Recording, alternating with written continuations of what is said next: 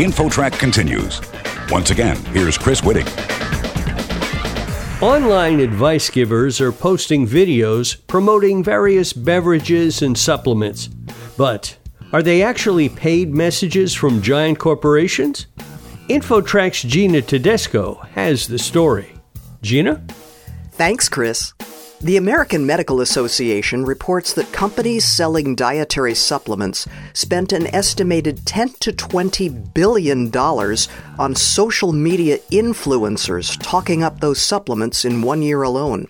Now, another study is out raising concerns about what impressions the social media users get from these and similar health and wellness posts. Joining us now is Marlene Schwartz, director of the University of Connecticut's Rudd Center for Food Policy and Health. Ms. Schwartz, how concerned are you that social media consumers might not know that their favorite influencer, such as a dietitian, could be getting paid to make a post? I am very concerned that people who see these posts don't realize that they are paid. Right now, the influencers are supposed to indicate through something like hashtag ad or sponsored that it is a paid post. But when you actually look at these posts, there's so much going on and so many messages that it's really easy to miss that. And I think most consumers don't realize that. And specifically to drill down here, are the social media influencers required to state clearly exactly who is paying them to say positive things about products? And do they? Well, they certainly are supposed to, but I would say that they don't always say exactly who is paying. They may put just a message on there saying it is a sponsored post, but sometimes you have to dig pretty hard or even ask them follow-up questions to find out who exactly is sponsoring the post. Now, some of the influencers have millions or hundreds of thousands of followers. So tell us some examples of the influencers' advice that actually contradicts decades of established advice on healthy living. Well, there were a number of influencers who were getting sponsored by sugar associations who were giving advice about letting your children have as much sugar as they want, which I think is questionable and certainly not consistent with all of the advice to try to limit the amount of added sugar in our diets. So that would be one example of where I feel like their sponsorship was really influencing what they were saying to their audience. And another, I believe, was saying it's okay to eat processed foods. Is that a recommendation that you would go along with?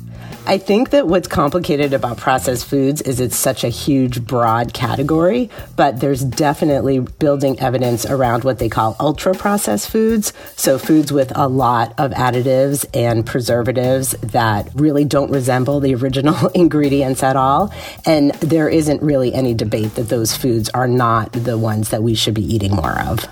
Another category that I hinted at before is the use of supplements, and again, like you're saying, supplements, that's a very broad category, but some of them, they don't have necessarily the proof to go along with the idea that you should use them, do they?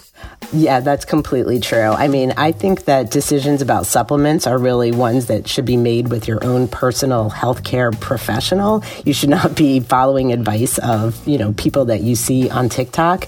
And there may be cases where specific supplements are appropriate for an individual person. But as a general rule, you're certainly much better off getting your nutrients from real food than from supplements.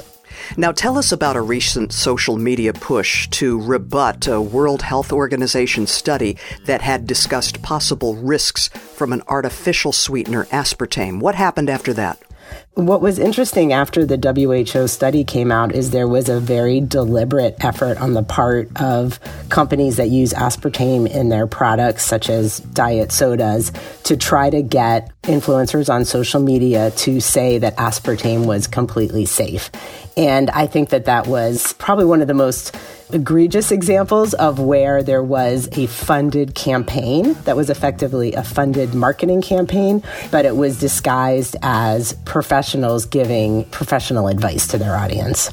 And these influencers, they really went on the attack, didn't they? Didn't one of them call the WHO warnings clickbait?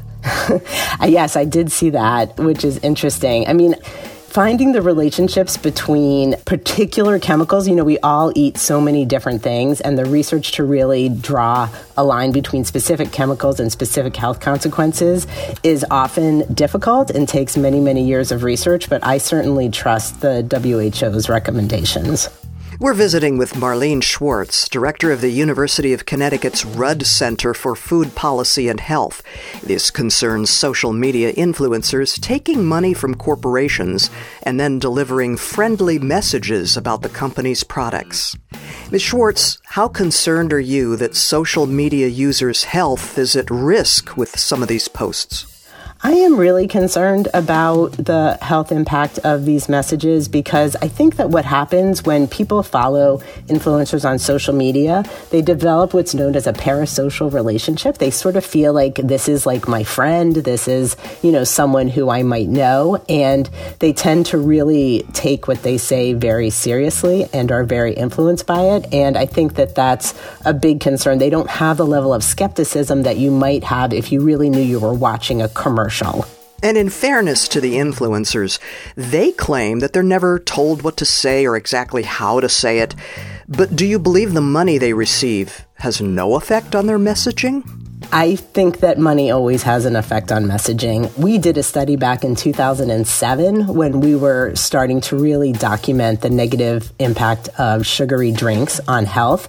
And we looked at all of the published research at that point that had connected soda and other sugary drinks to various health outcomes. And one of the variables we looked at was who funded the study. So this is not new behavior on the part of the food industry. The American Beverage Association and other groups like that have for a long time been in the business of funding experts to give their messages. And we found that the studies funded by the industry found significantly lower effects, negative effects of sugary drinks than the ones that were not funded by the industry. So I've felt this for a while. Does the Federal Trade Commission have the power and the resources to crack down on influencers for not revealing their payments from the brands that they talk favorably about? I think it's nearly an impossible task to monitor everything that's going up on social media. I mean, you can just imagine how much there is and how many people are doing this. So I think they can set their policies and they can try to monitor it, and consumers or, people can try to keep track and report things that they see. But it's a huge, huge task to try to monitor every single post on TikTok or Instagram to make sure that they're revealing their sponsorship clearly. And finally, should primary care physicians be trained specifically to ask patients if they're getting medical advice from social media influencers to find out if the patients are taking unproven supplements? I think it would be really helpful if doctors could talk to their patients about that sort of thing, and to certainly encourage their patients to ask them questions directly instead of going to social media influencers for dietary advice. Marlene Schwartz, director of the University of Connecticut's Rudd Center for Food and Policy and Health. Thank you so much for joining us today. Thank you. For InfoTrack, I'm Gina Tedesco.